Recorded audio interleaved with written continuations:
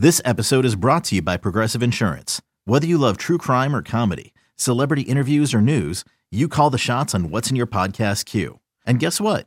Now you can call them on your auto insurance too with the Name Your Price tool from Progressive. It works just the way it sounds.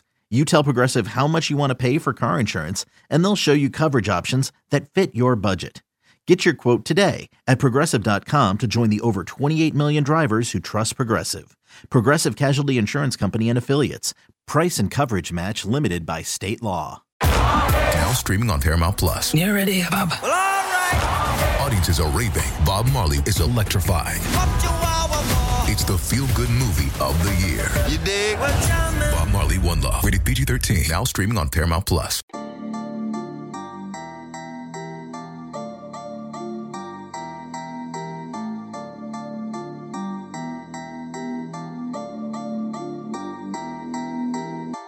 It's a late night edition of the Illini Inquirer podcast with a 2-commitment day from Illinois football, trying to end the class of 2023 with a bang heading into the early signing period. And of course, we had the transfer portal happening. Collin Dixon, 3-star wide receiver, added to the class. Also, an offensive lineman transfer from East Carolina University in Avery Jones. We will talk about those two new commitments. It's Jeremy Warner and Joey Wagner with you, both on offense, one longer term, one very short term. We'll discuss the quarterback question. We'll talk about other transfer needs. We'll talk about draft decisions here coming up. Got a lot to get to, but Joey, before that, I just want to say our thoughts are with Mike Leach, his family, the Mississippi State community. Obviously, tragedy has struck there, and we've read all the same reports most people listening to this podcast have, and it certainly sounds dire. There'll be a day we can talk about what that means for the bowl game and all of that, but today's not that day. We don't have answers about any of those things, so any of your speculation about that, I don't know. But I just want to extend our thoughts to everyone affected by a terrible health situation for one of college football's most original voices, certainly, unique personality, and certainly Joey, a damn good coach.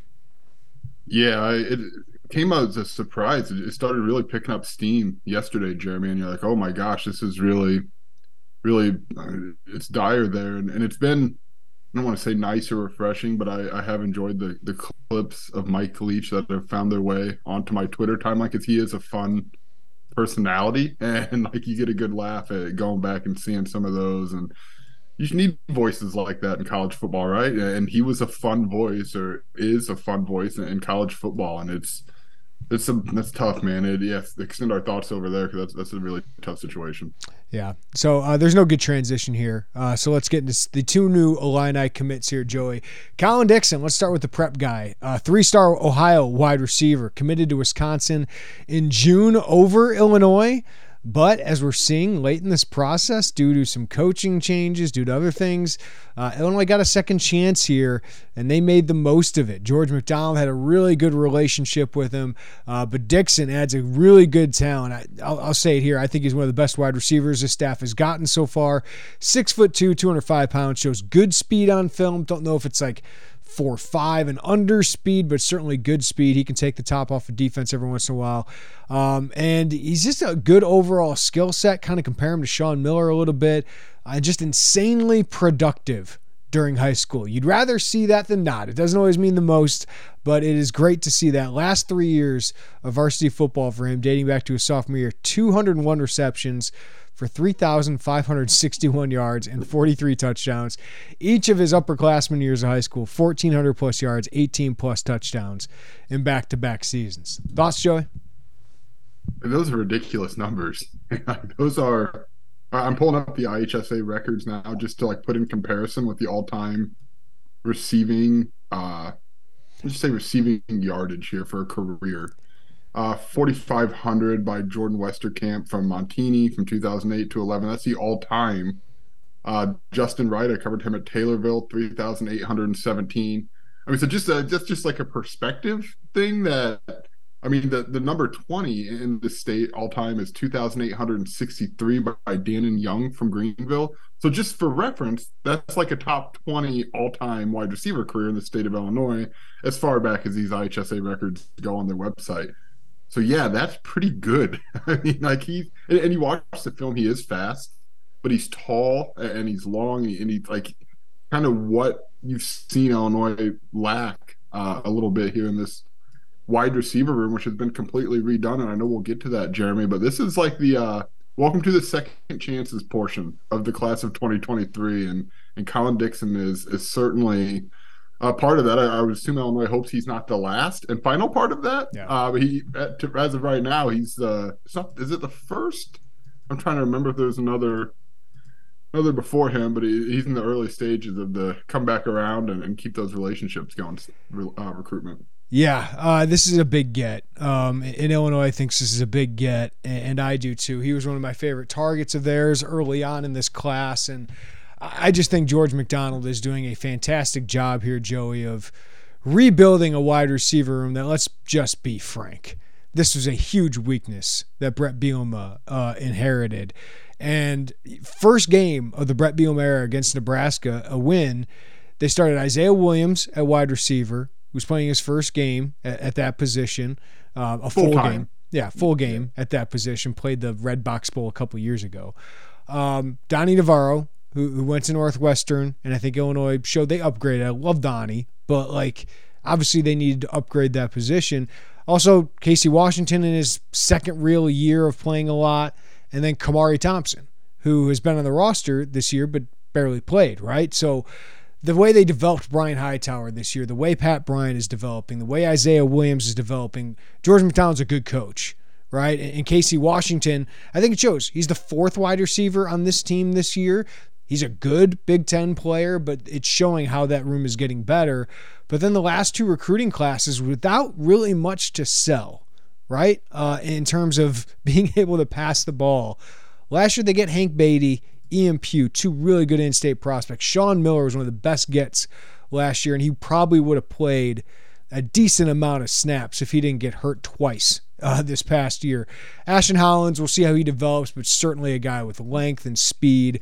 And now in this class, Colin Dixon, you're in the mix for Malik Elzy. Is Kenari Wilcher going to play wide receiver? I'd be almost surprised at this point if Terraman Lott is part of your class. He just took an official to Florida International and has one scheduled to Rutgers. I'm just trying to figure out where I'm going to put my crystal ball on that because I don't think it's going to end up with Illinois. He said his recruitment's 100% open. But you had Dixon, Wilcher, who had 1,500 plus yards. They recruited him as a defensive back, but we've thought he's a better wide receiver prospect. Seems like that might be the case. And then if you could add Elzy to it. But even if it's just Dixon and Wilcher adding to the class last year, Joey, George is doing a really good job here. He is, and not only in the talent acquisition, which you laid out, but I think the pitch that Brett Bielema has, that George McDonald has, is look at what Brian Hightower did this year. And look, it wasn't an All-American season, it wasn't an All-Big Ten season, but you saw development from him, and you see it with Pat Bryant. He is a guy that he's a pretty exciting player on this roster, and George McDonald helped take him up to another level there. So you combine that, Jeremy, with the talent that is starting to come in there, and it is the recruitment. We can break down some of the high school kids a little bit because there's two different tiers. It's the kind of ready-made Hank Beatty, Sean Miller. I think you could put, if they were to land Malik Elzy, would be in that conversation. I think Colin Dixon is a guy who, the further you get from the snap, you probably have a better chance to play immediately. Then you have some of the longer-term guys, the Ian Pugh, the Ashton Hollins, or Ian Pugh, who need to add strength. And so you kind of have a mix there, and the timeline does line up with just the eligibility of some of the guys they have in their starting lineup right now. It's really remarkable, Jeremy, because I remember spring ball, this coaching staff's first spring ball, and you and I, we recorded our spring podcast, and it was oh man, it was tough sledding. It really was, and there's still, it's a lot to prove in that room, but the talent, the talent floor is coming up quite a bit. Yeah, doesn't seem that long ago that we thought Jafar Armstrong had to be a starter on this team, right? And he didn't even end up making an impact there. So, if you want the comps, right, for a guy like Dixon, he's not the biggest. What is impressive about Malik Elzy is he is 6'3", 200 plus pounds, but if you watch him, he is very physical. Shout out to the guy Matt Spiegel up at 6'7", the scorer for Gwagi guy. He goes up and get it. That's what Malik Elzy is. He's got vertical explosiveness, fantastic hands.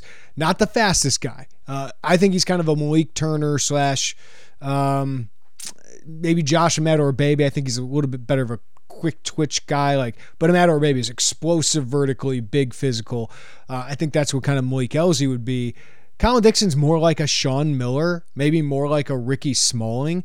I threw that at somebody the other day, and they said probably a little bit twitchier than a Ricky Smalling, but Smalling was a very good player, could get the deep ball. Dixon is that caliber player, and they need more of those. We've talked about that. They need more guys who can get separation, stretch the field. I think Dixon can be a part of that, but I also think he's got some versatility like Sean Miller, and that he's a good route runner, and he can potentially take a screen pass and make a defender miss. I think he's capable of doing some of that stuff. So he's not an elite, like a one elite trait guy, but he's just kind of good at everything. That's how I felt about Sean Miller. So I think he's a little bit longer, a little bit taller than Sean Miller, but I think both those guys are very high floor guys.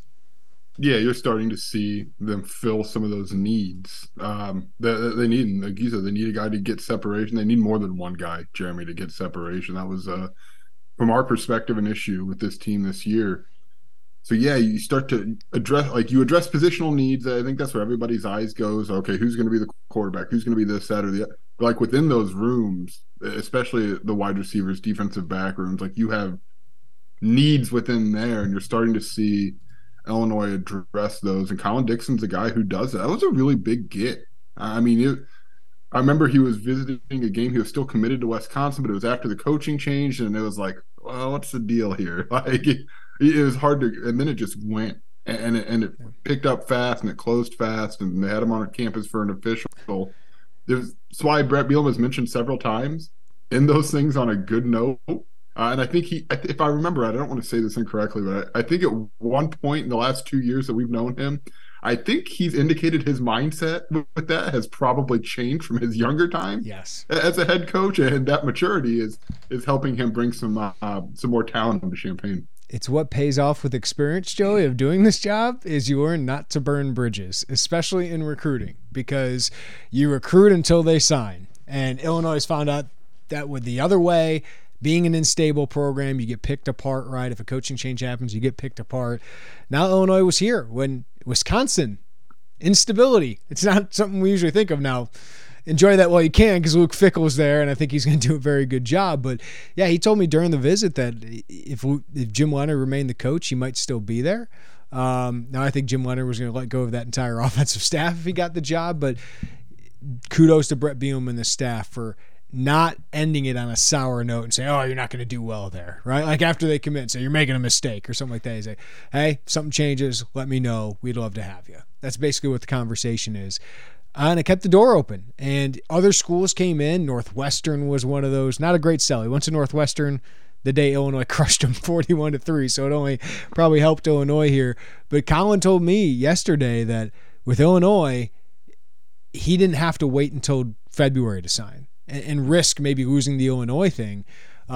He had some other schools come in for him, but he would have had to maybe spend more time visiting those programs, getting to know those coaches. He knew Illinois. He really liked Illinois. He just liked Wisconsin and that program a little bit better because it was a better program and it was a more proven program.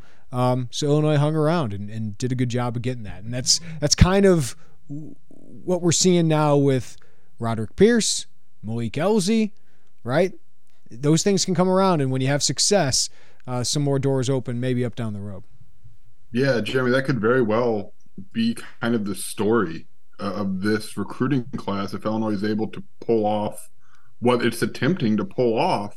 I remember that Zachary Toby was committed to North Carolina early on in this process, and Illinois stuck around and kept that door open. So that's kind of the game, right? And it's just a matter of the timeline, because with the portal, the way that the portal is, you always kind of have to assume that you're going to get another chance at somebody. Whether you do or don't, it remains to be seen, but you've got to just think that could happen. And in this case, you're not even getting the portal process of it. You're getting it earlier than that, but it's one of those things. It's changed it, man. And every coach should have that philosophy of, you don't want to kind of crap on a kid on his way out the door. I mean, recruiting kind of cutthroat, Jeremy, but you got to keep those relationships going. You are right. It is more important than ever to know that in recruiting. if I don't get him the first time around, maybe this helps in a year or 2 or 4 years from now. That if I want to leave a good impression of this kid, because this could be important anytime during his college career. So we've seen that pay off in the transfer portal as well. When you need mealtime inspiration, it's worth shopping Kroger, where you'll find over 30,000 mouth-watering choices that excite your inner foodie. And no matter what tasty choice you make, you'll enjoy our everyday low prices, plus extra ways to save, like digital coupons worth over $600 each week. You can also save up to $1 off per gallon at the pump with fuel points. More savings and more inspiring flavors make shopping Kroger worth it every time. Kroger, fresh for everyone. Fuel restrictions apply.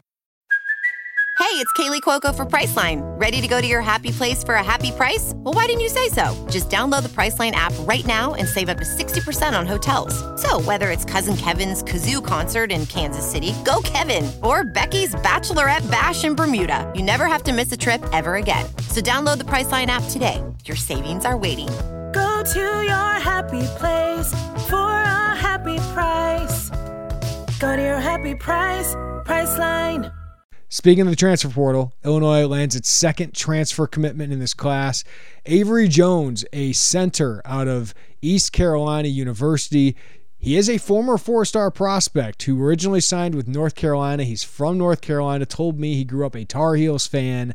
He was a class of 2018 guy. He's got 1 more year of eligibility. He is a plug-and-play center. He started 3 years at East Carolina, 1 at guard, the last 2 at center. His best seasons were last year, certainly his best season, but actually his first year at East Carolina, because then when he switched positions, he kind of struggled a little bit. But you can turn on the tape, Joey. This is a guy that's 6'4", 290. I imagine he might add even a little bit more strength. But all the physical tools are there. He's experienced. He's played a decent level of competition in the AAC. And this fills a big need for Illinois at center with Alex Pihlstrom out the door. Certainly need a veteran in there and a bigger presence probably than Josh Kreutz. So this will be your starting center next year. He's going to come in January and play right away with and snapping the ball to whoever that quarterback's going to be. Do you love talking offensive lineman at like 9:25? Is that like the Jeremy Werner dream? Nothing sounds better than talking about who's going to start on the offensive line, which is one of my topics I want to get to, because this is a huge part of everything Illinois is. I know we want to talk about Malik Elzy. I know the quarterback is important, and we will talk about it. What has made this program good the last 2 years? It is the offensive line and a great, dominant defensive front. The secondary is awesome this year, probably the best part, but Johnny Newton and Keith Randolph and Calvin Avery and all those guys were so important. But last 2 years, man, this has been a strength of Illinois. And with 2 of the additions they've made already, right? Desmond Schuster, who I don't even know if we put him in our starting 5 at this point, but you add Avery Jones to a group that's going to return Isaiah Adams, going to return Zy Chrysler. It's starting to look like it's going to be a strong unit again. Yeah, first let's start with the pitch to Avery Jones. Like, has Illinois turned into that come here and we will like push you over the edge? Like, is that their pitch? We'll push you over the edge for your NFL dreams? That is why he's coming to Illinois. That's exactly why. Do you want me to get the quote?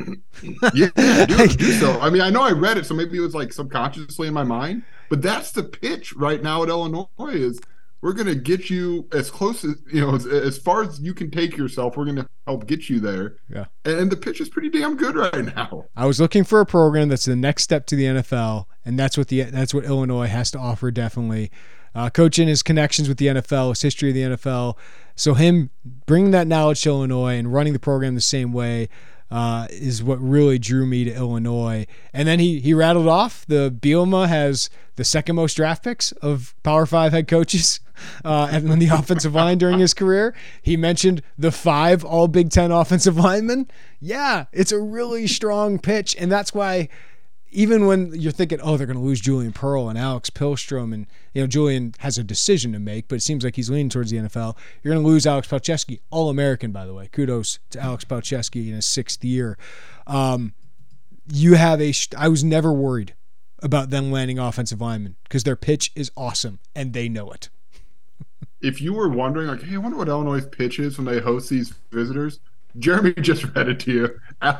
Avery Jones read it to you. That's the pitch. You don't really need a lot more. than that. And it's not just the last 2 years at Illinois. Bart Miller, Brett Bielema, they've done this with some guys. Can we just talk real quick about, like we did with the wide receivers, the offensive line development? So the additions, Jack Badovinac for 1 year in 2021. Rocky start, really strong finish for him. Isaiah Adams, Zy Chrysler, Desmond Schuster have been your junior college additions to date. They're still working, obviously, on Keyshawn Blackstock. He's still in the conversation. You added Dylan Davis from the transfer portal. You added Avery Jones from the transfer portal. The class of 2022, Mountis Moeller, Hunter Whiteneck, Joey Okla, Clayton Leonard, Matt Fries is in that class. He's elected to enter the transfer portal.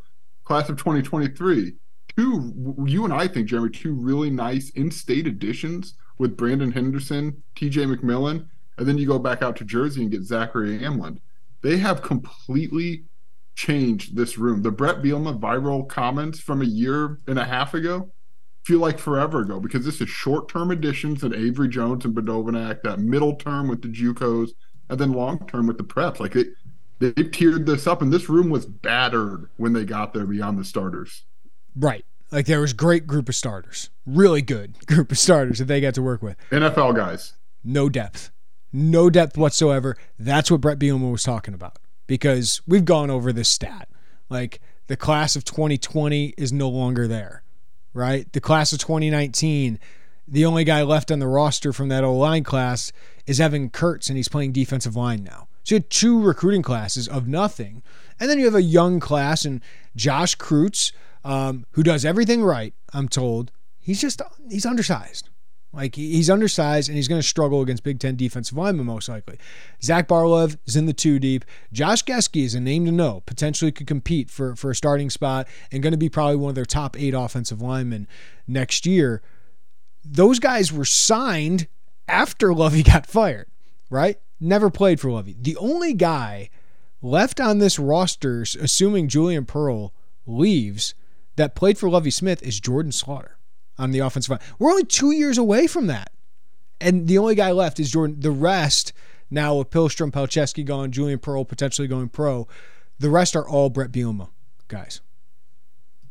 That is, I mean, when I don't want to keep rehashing those comments, because you and I both, we can talk about the context of it all and how it was taken out.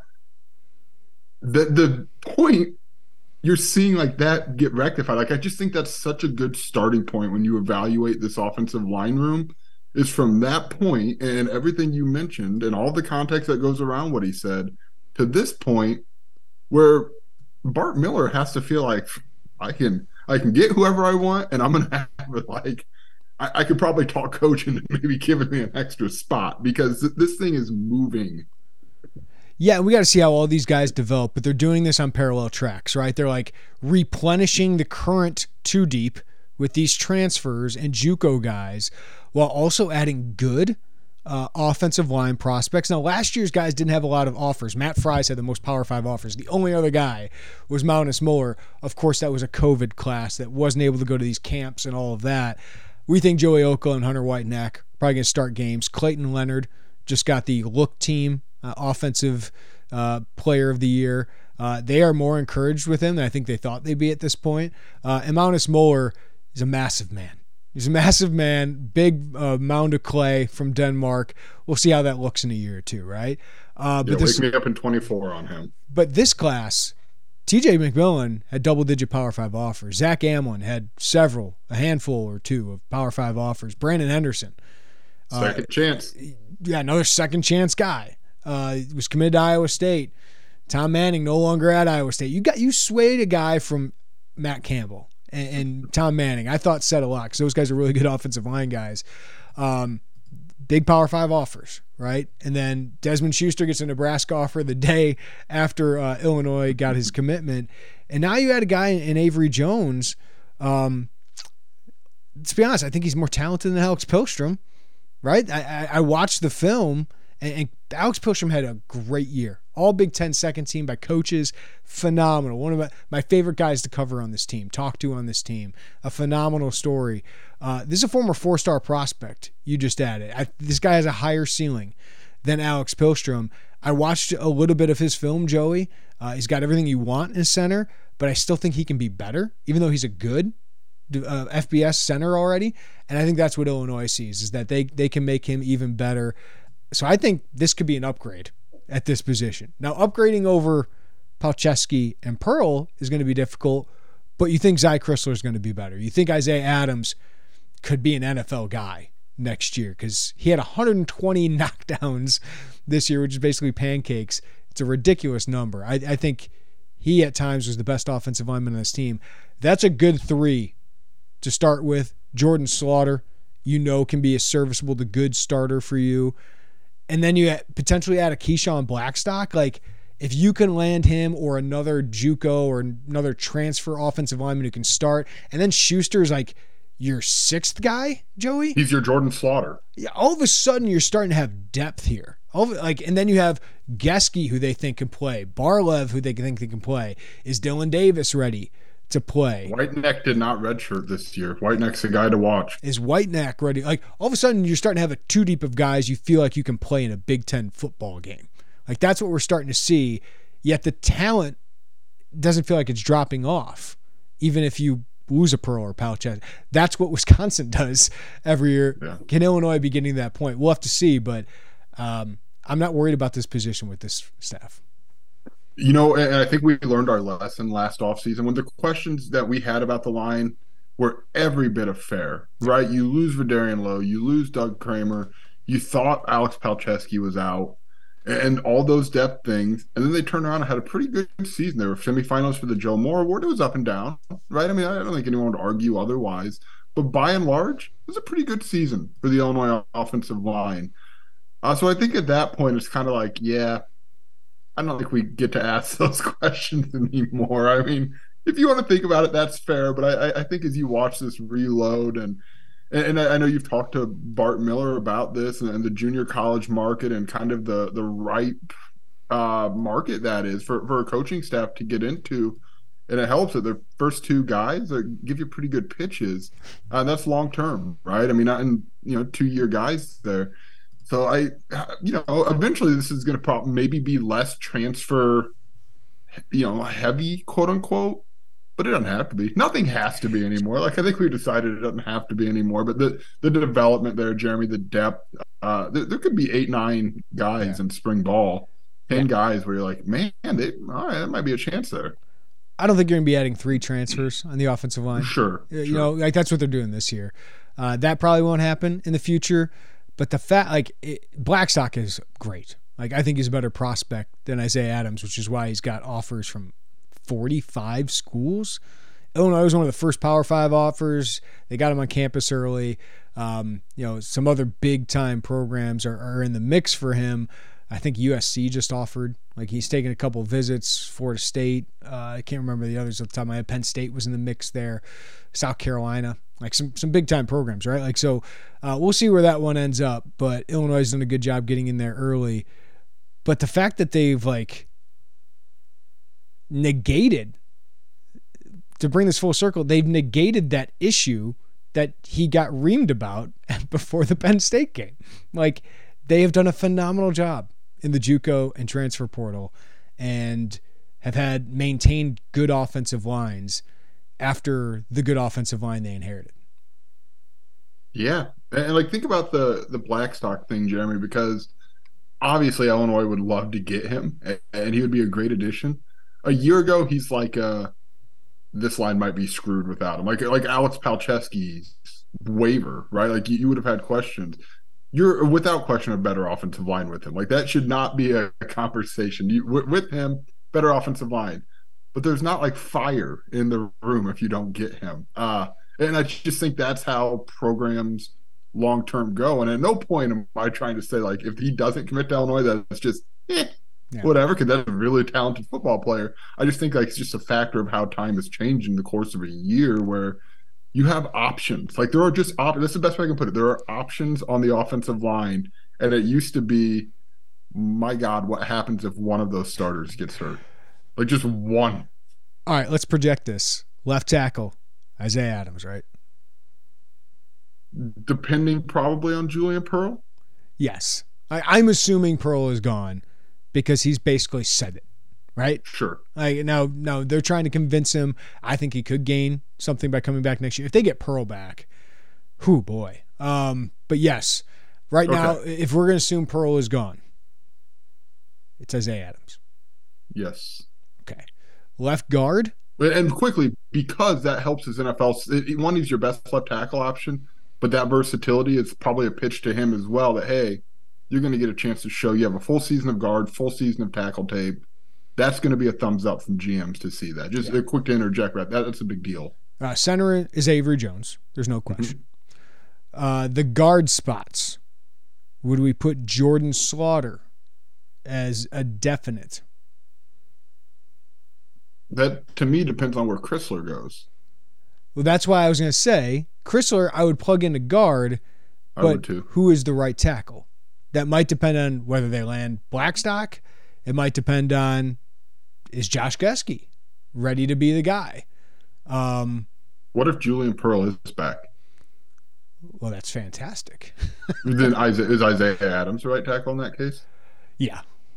Sure. Okay. Yeah. I know we're trying to set the stage that he's gone, but I'm just trying to work through all of these options. No, that's nice to have options.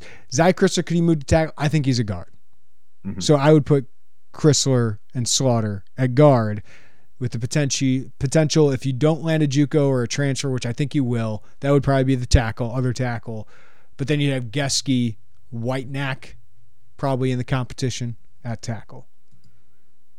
Yeah. Yeah, and I think when Chrysler committed, there was some thought like, hey, he could kick out to guard or to tackle rather. Yeah. I think the eye test, the coaching staff hasn't said this to us on the record or off the record, but I just think you and I with the eye test think that probably didn't manifest maybe like the thought would have. Yes. So guard seems like the spot for him. But if he can be serviceable at right tackle, right? You have Schuster. Schuster potentially could play guard. Or Schuster's not the tallest guy, but his arms are the size of the longest NFL long tackle. Yeah, his arms are ridiculously long. For anybody that knows, an 82-inch wingspan on an offensive tackle is ridiculous. 37-inch arms. The biggest question about Peter Skoronski, who's an unbelievable offensive lineman, right? He's going to be a top 15 pick most likely. But he's got 32.5-inch arms. So that just puts it into perspective. 37 for Desmond Schuster. But he's not getting here till June. My expectation, offensive line and quarterback, I think it's really important to get here earlier than most of the other ones. There's just a lot more rhythm things, timing things, communication things, getting in the playbook, I think is really important. So that's why I just didn't name Schuster right away, because it's not the same situation as Chrysler. And they got younger guys that provide more competition than in the past. Yeah, and quickly to have fun. How soon? Brett Bielema could actually talk about these guys in 9 days. I think it's the 21st. How quickly into describing Schuster does he bring up the arms? And why is it the first 2 sentences? This guy say the first 3 words. Yeah. Length or wingspan is going to be the first sentence, I'm sure. It is going to come up very quickly. And Jim, we should also mention, Zach Barlev is a guy who I would have thought going into this year, and I think was fair, of that class of 2021, he was the guy that you and I were probably yeah, of any of those 3, we would have to say him. And I think we see him probably as a guard. Yeah. Right? So now the need becomes either a tackle or can somebody kick out there and be serviceable enough? And that's the fascinating part of this puzzle. And again, to your point, 2 things just change that and make it moot. And that's either A, Julian Pearl returning, or B, Keyshawn Blackstock committing. Yeah. And if you get one of those, who cares? Yeah. It doesn't matter how the puzzle shapes out. Good. This is what it is. It only takes 2 minutes of sheer horror. A new Paramount Plus original docuseries. We were dealing with a serial killer preying on elderly women. A cold-blooded killer hidden in plain sight. He was suffocating people with pillows. Leaving corpses all over Texas. How did it happen? I was responsible for her. The guilt is immeasurable. They covered it up. Pillowcase Murders, now streaming exclusively on Paramount Plus. All right, Joey, let's talk about who's next. They just hosted a couple other visitors as well. We'll talk about transfer needs, and we will get to the quarterback question here. But Illinois is battling Michigan for 2 star recruits in state.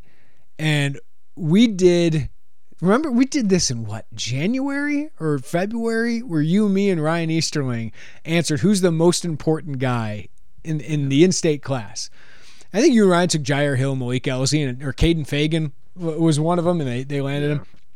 I went, because you guys covered it, I went Roderick Pierce because I think he's really good. Chicago Brother Rice, 3-star defensive lineman, number 12 in state, according to the composite, number 9, according to 24/7.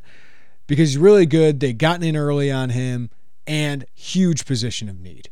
Because we knew Johnny Newton and Keith Randolph wouldn't be here long, and we knew, kind of like the offensive line, there were a couple recruiting classes where defensive line wasn't addressed well. So Roderick Pierce, to me, was always a big one. All of a sudden, he commits to Wisconsin after Illinois felt like the leader the entire time. Quickly, Wisconsin offers, they close. I think it was just part about being the Wisconsin program. But now Illinois just had a great year. Michigan and Texas have offered. He hasn't visited Texas. He has taken official to Michigan. He's taken 2 official visits now to Illinois, and he just took an official visit this weekend. I know our boy Sam Webb at Michigan Insider just put in a crystal ball with a confidence meter of 6. From what I was told going into this visit, it was pretty close between those two, and there was some cautious optimism coming out of this one. I know the Malik Ellison, Jair Hill are going to get a lot of attention. I think this Roderick Pierce one could be as big of a get as any in this class if they get him because of the things I talked about. Yeah, that's exactly right. And because it did feel like in the summer, there was so much, like that late spring, early summer, midsummer, there's so much traction, it felt like, and they had good vibes about where Illinois stood with that. We saw him at the basketball game on his official visit, Jeremy, on Saturday morning. Large individual, that guy. He is what they look like, Joe. That's the first time I had seen him, because you or Ryan, it's an easier logistically for you guys to go see some of the Chicagoland kids. So that was the first time I had seen him in the flesh. It's a large gentleman, man. Like, he is a big guy, and like, second chance. That's going to be the narrative of this class, and this is a guy who second chance at a pretty significant position of need, and whether that need pops up kickoff 2023 or kickoff 2024, that remains to be seen. But depth and maybe immediate playing time is like, that is a big deal here, and he's be a lot of good feelings for Illinois if they could pull that off and beat Michigan and get their guy in state. And just a tough one. It's going to be a tough one. Michigan Cell is awesome, right? I mean, back-to-back college football playoffs, NFL guys. Big Ten champs, back-to-back years. The one thing going against them is the questions about Harbaugh. It feels like he's going to be mentioned every year, is potentially leaving. So Illinois maybe can sell stability better than Michigan right now, which is weird to say. But, I mean, even Illinois fans have to admit, Michigan has a great sell right now. But Illinois has had the relationship for way longer. Michigan just offered a couple months ago, just started the relationship. Illinois, Jamison has been in there the whole time. And what a bounce back this would be for Terrence Jamison, right? I mean, defensive line recruiting looked bleak. And then they got Jamarian Harkless, and then they lost him. And I think Moragan and Alex Bray are good prospects, but Roderick Pierce is a different level. And I never expect defensive linemen to play their first year. He's a little bit more advanced technically, playing at Chicago Brother Rice, playing with really good coaches and really good talent. And he's got great size already. He's got great athleticism. Probably going to play the Johnny Newton role if he came here in this defense. And Illinois' got a decent sell right now. So I know they're working him really, really hard. Be interesting to see where that one goes. Jair Hill, man, it's been Illinois and Michigan for a year. And I'm just waiting for the decision at this point, because you hear things, you hear this, you hear that. Michigan certainly, again, has a great sell. Jair's kept this one really close to the vest outside of wearing Illinois and Michigan gear to a lot of different places. He's visited a lot of different places, but I can't read him. I can't read him. It would not surprise me if he went to Michigan. It would not surprise me if he went to Illinois. The one question here would be Ryan Walters. Is he back? Right? You'd love to have an answer for him there. I don't know if we'll have that until, maybe Purdue fills its vacancy here. Yeah, at some point, whether it's Illinois, whether it's Michigan, whether it's outside looking in school, somebody who covers one of these programs owes the readers an oral history of the Jair Hill recruitment, because he won't be quoted. We've ever gotten out of the damn thing. He won't be quoted very often because I've talked to Jair several times. He's a challenging interview. And he's a good kid from everything I've gathered, but it's like he is a challenge. Like, he doesn't say much, but yes, I would love for somebody to take me through what was actually going through his head. I don't think coaches know what is going through Jair Hill's head, so it's kind of fascinating. This is it's not even been a high drama recruitment, to be honest. Like, it's been actually the polar opposite. It's been, hey, could you say anything, please? Like, is there anything you would like to share? And hey, that's not a knock on the kid. If that's how you want to go about it, respect, good for you.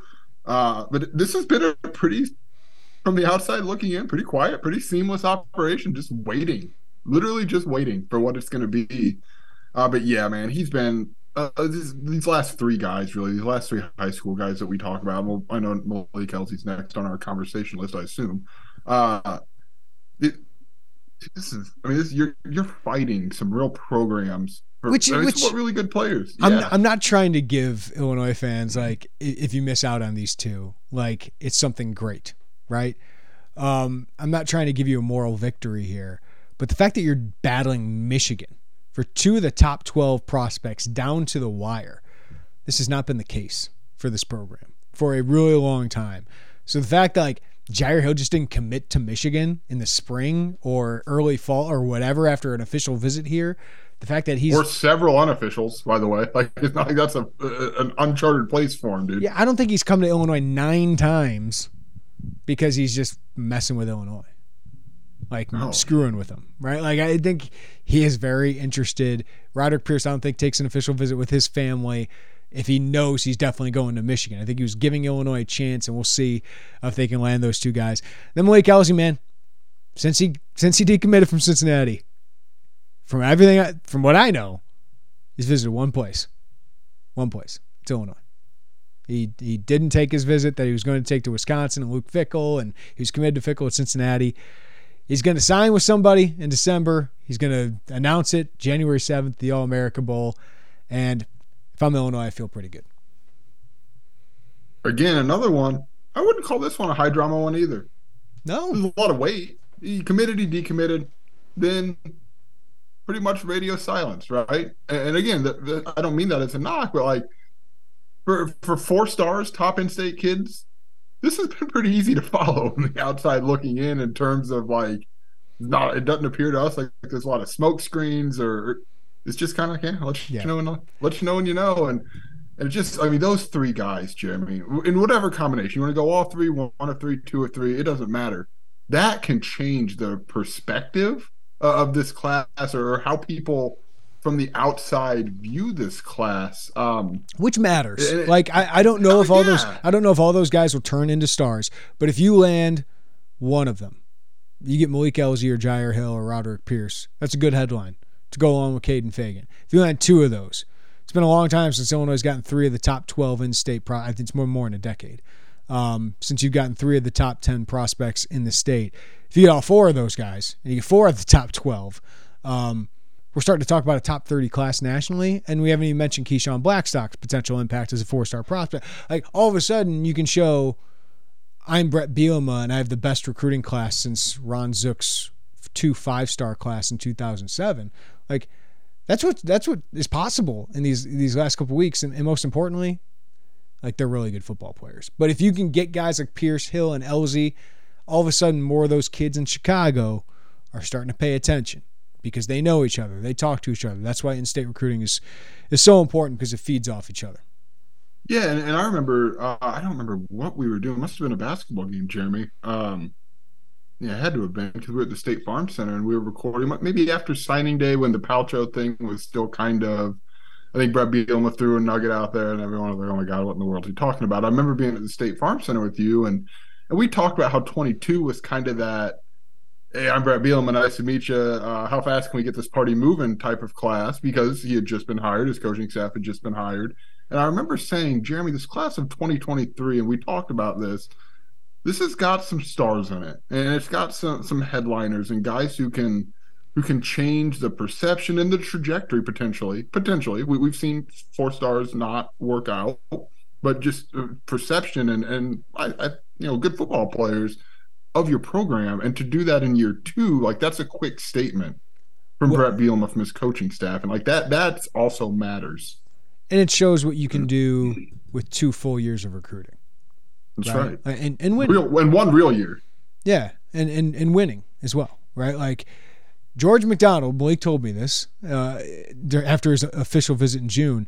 George McDonald told him in January 2021, I'm going to recruit you until signing day, and I'm going to work harder than anybody to land you.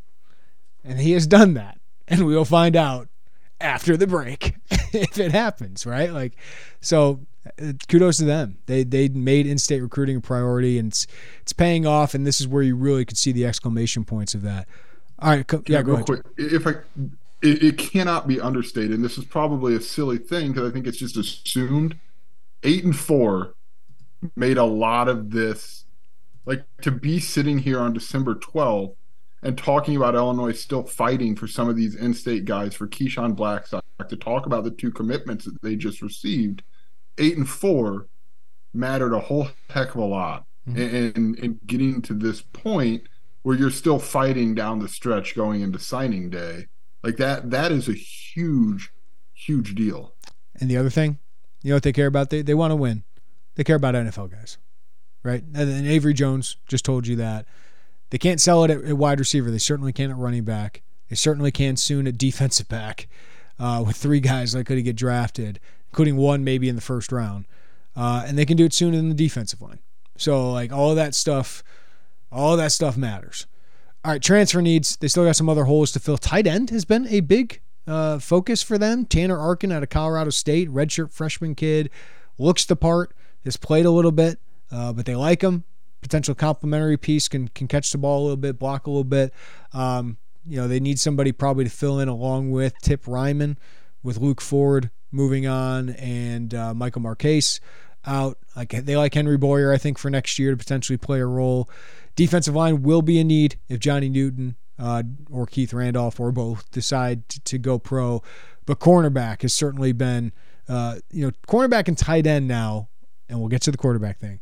Those after quarterback are the huge needs, it feels like, based on the offers they're throwing out. D-line seems like a wait-and-see thing right now. Because I can tell you, they're trying to get Johnny Newton and Keith Randolph back. NIL them is the biggest. That's the biggest thing with maintaining a roster. We'll talk about it with Tommy DeVito, but these guys can come back and make a lot of money playing college football. So if you're a 4th or 5th rounder or a 7th rounder, I'm sure they're talking about that with Julian Pearl. Like, you can potentially make more money next year or as much and boost your draft stock for the long term coming back to play college football.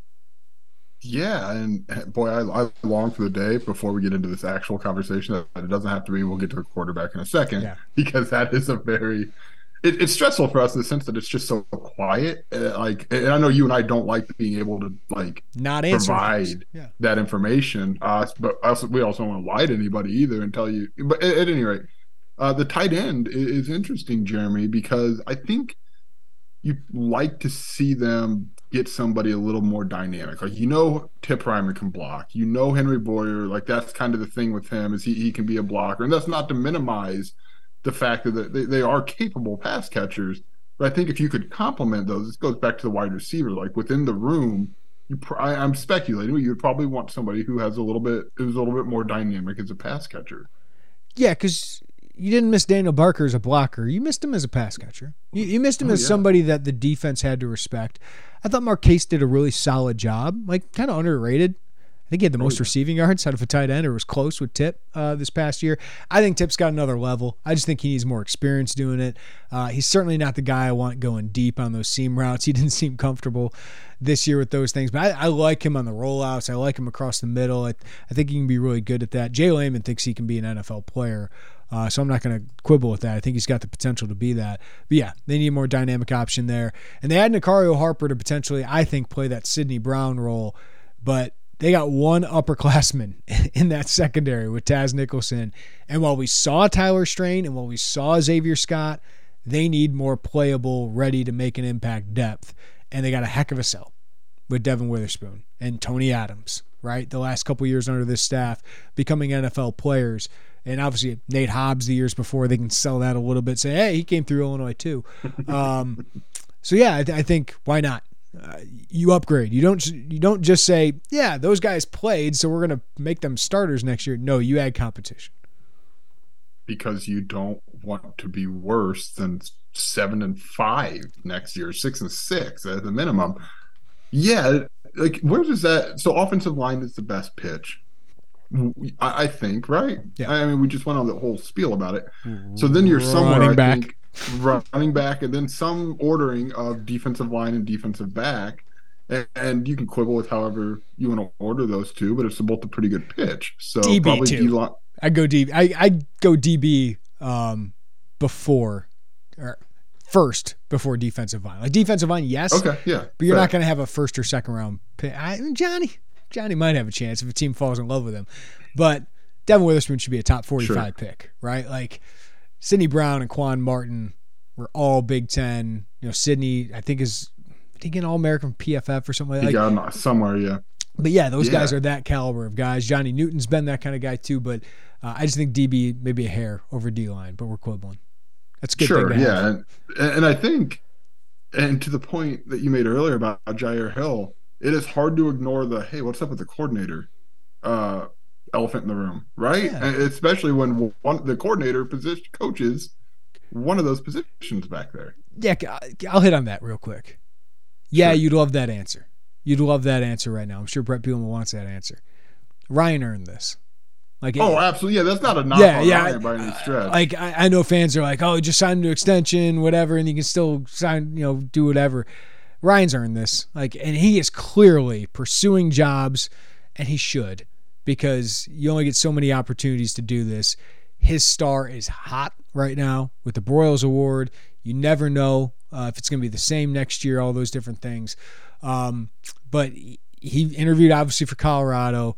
Sounds like he might be in the mix for Purdue. You earn those. And it sounds like maybe he's in the mix for other, I don't know. But there's only 4 FBS jobs open, and they need to hire their coaches within days, right? So we should know within days of where Ryan Walters will be. Yeah, and sure. I'm glad you mentioned that, because I didn't want it to sound like, oh, this guy freaking Illinois can't do it, because that's not the case. And you're right. You do got to maximize those things. But I think once you get some clarity on that, I would think that'll give you clarity on the recruiting trail too. And maybe it's not like a massive holdup, but at least if you're a safety considering Illinois, you would wonder well, who's my position coach going to be? Yeah, and I don't even know if it's transfers if they have as big, because Aaron Henry's still there. You're still probably running the same defense next year, just a different guy calling it, whether it's Kevin Kane or whoever, right? Outside hire, yeah. You're probably running something very, very similar with a good coaching staff and Brett Bielema there, so you can still answer some of those questions. But when you're Jair Hill, Ryan Walters is probably going to take a head coaching job within the next 2 years, and you know that, right? But Ryan Walters would be a big part of why you choose Illinois. These are, let's be honest, these are good problems to have. Oh yeah, absolutely.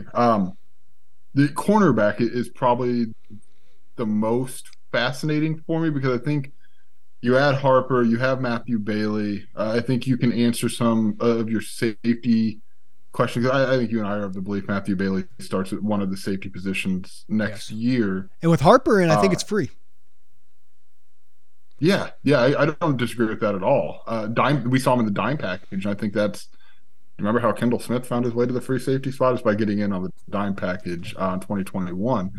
So yeah, so I think you look at those two, and then it becomes okay. How you need another corner. You got a pretty darn good pitch in the portal for a corner, and then you probably need to explore the slot, right? You need to explore the Quan role, whether that ends up being Harper in the long run, and that you find a new Sidney, or whatever that looks like. Those are the two. You need a top number 1 corner, and you need a safety who could either be a strong or a slot. And I think that makes you breathe a little bit better. I'm laughing at us because we are doing the O-line chatter, the safety chatter, and we haven't talked about the quarterback yet? Yes. It's partly because we might be just, hey, keep listening to this pod. We'll eventually get to it. Like there's maybe a tease part of that. We're doing our secrets. Someone has been screaming in their car on Would the way you to talk work. about Devin Leary and Tommy DeVito? And part of it's because we don't have answers. Right? Brett Bielema is being very coy. I asked him directly about Tommy DeVito waiver. Got kind of a, yeah, we are, but I'm not going to comment on it specifically. And then Andy Kimball from Decatur Herald Review, your old stop, asked him again, and he basically gave a non-answer about it. I don't think they want to give an answer because I don't know if they have an answer quite yet, but everything I hear is they would love to have Tommy DeVito back. They're pursuing a waiver. I heard they should have clarity at quarterback sooner than later. So I don't know what that means. I don't know who their other options in the portal are. I know they are looking at options in the portal. Does that include Devin Leary? I do not know. He is familiar with Illinois, obviously. I think it's a great pitch to Illinois. I'm sorry I don't have more answers for anybody, but anything like other than that, Joey, I think we're basically speculating. But if I had to pick right now, I would say it's Tommy DeVito is the top preference, it seems like. And why would Tommy come back for seventh year college? NIL, probably, right? You can make really good money being a Big Ten starting quarterback. And we'll see if that's the other big conversation here is NIL is how much can Illinois raise? How much can they divvy this out? How do they divvy it out? Like with whatever funds you have, with whoever is operating it, how do you find a way to retain all this talent, to get other talent? And that's a big part of all of this right now, transfers and retaining talent. But it's the biggest question of the offseason. I think we should have an answer within the next couple of weeks, but Illinois has been very quiet about what they're doing here with the quarterback.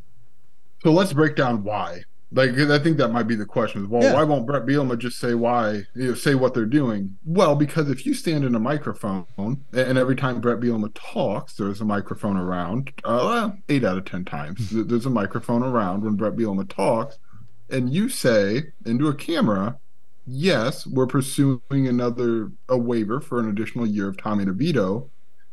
Ex-coach who is recruiting ex-transfer portal quarterback is calling that quarterback and saying, yo, what's going on over there? Like, are you even their top priority? They're trying to get their guy back.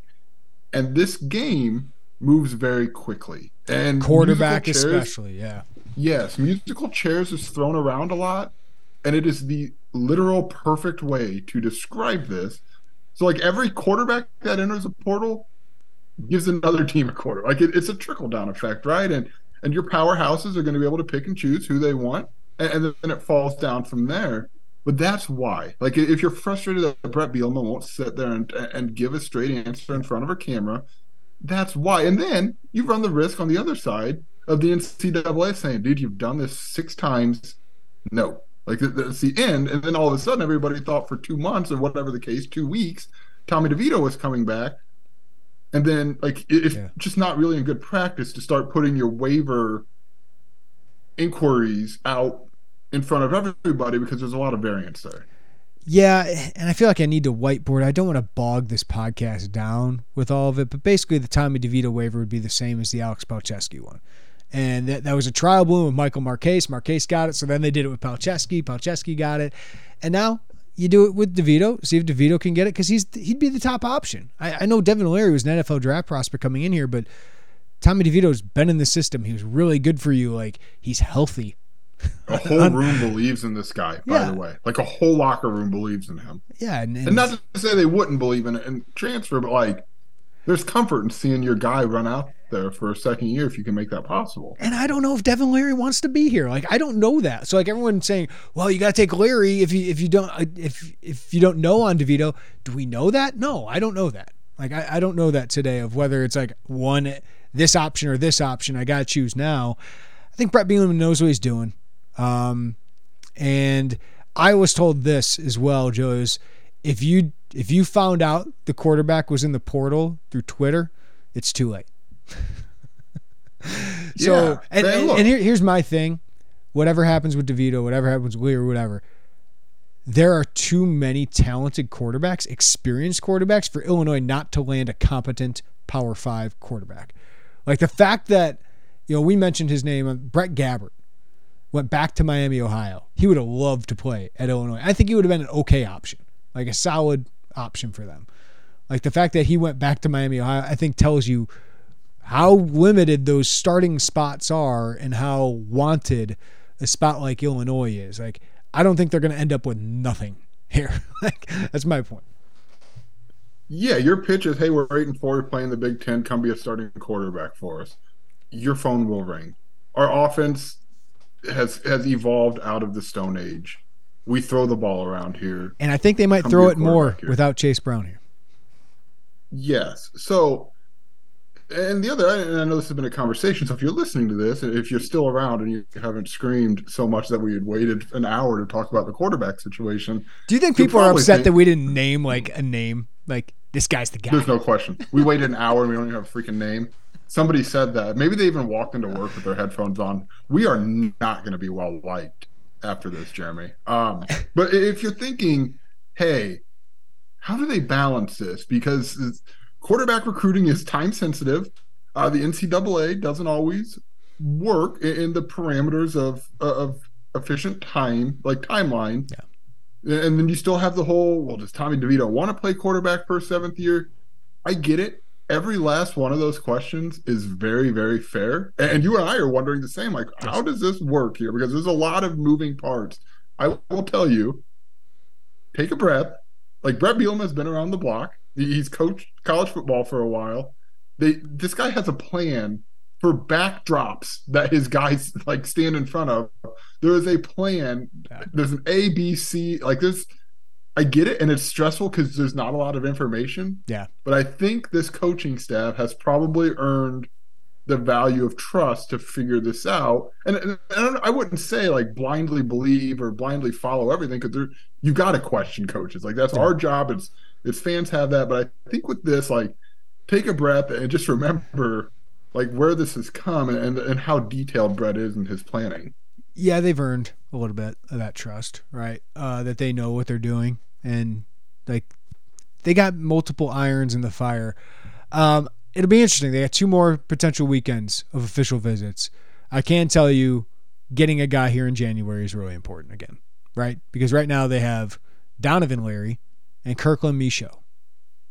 Because Art Sikowski sounds like he's becoming Coach Sikowski, which we all expected, and he's going to be fantastic in that role.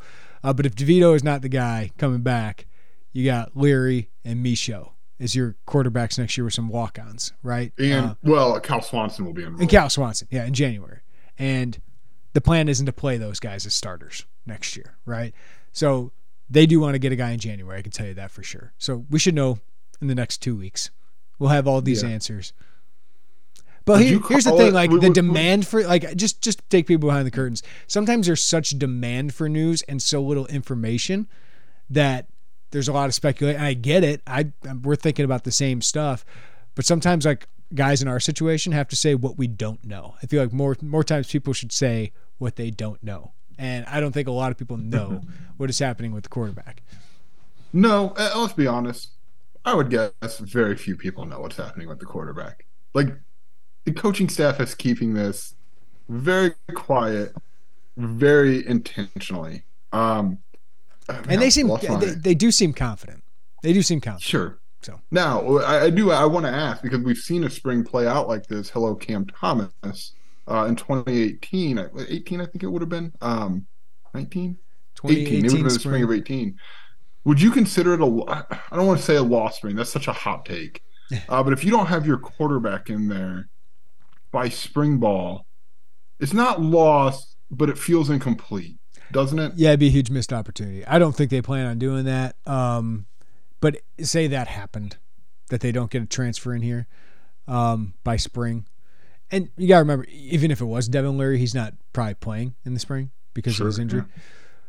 They got Brandon Peters here in May. They got A.J. Bush here in May, June, right? So it's still not the end of the world. A veteran quarterback can still do it. But to wrap this all up, I think they will get a capable Power 5 transfer probably, or a guy that can play at the Power 5 level. And I think they'll be here in January. Or they'll have Tommy DeVito at quarterback. If I would have told you a year ago that would be the case, I guess a year ago we didn't really even know Tommy DeVito was we did. On the radar. Yeah, we did know Tommy DeVito by this time. He was committed by this time. Yeah. Was it really? I remember seeing him at a football game. It's like, who's this cat? And turns out it was him. Or not a basketball game. Sorry. We said this after Northwestern, Jeremy. I think it was. This thing's going to be wrapped up soon.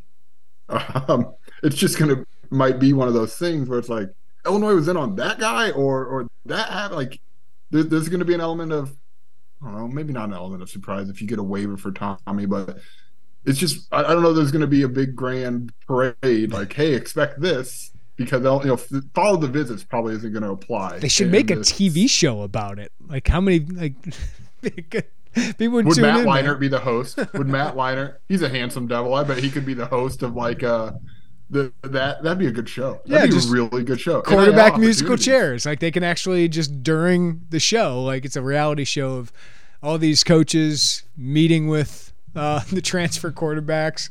Like, can you imagine that show of like Caleb Williams last year? Everybody.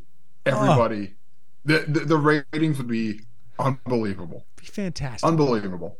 Now, there's a lot of problematic elements to that, but the ratings would be unbelievable for that. Yeah. That'd be fun.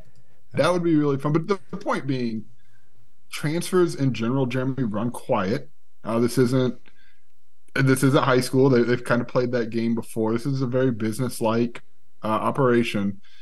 And Brett Bielema has shown that he understands when, you want to kind of, hey, we got X number of official visitors. He doesn't make secret, at least on social media, the retweets and the whole operation. Transfers run quieter, and Brett Bielema enjoys the secrecy of some of that stuff, because if someone from the staff follows, there are crazy people on this podcast who will check Twitter follows, and like it's very calculated in how they do things. So it's just going to be interesting, but maybe it'll be done in the next, I don't know. What do you think? What is this, like by Christmas? By the end of, like, all right, so they can host official visitors this weekend. They can host official visitors January 4th through the 8th.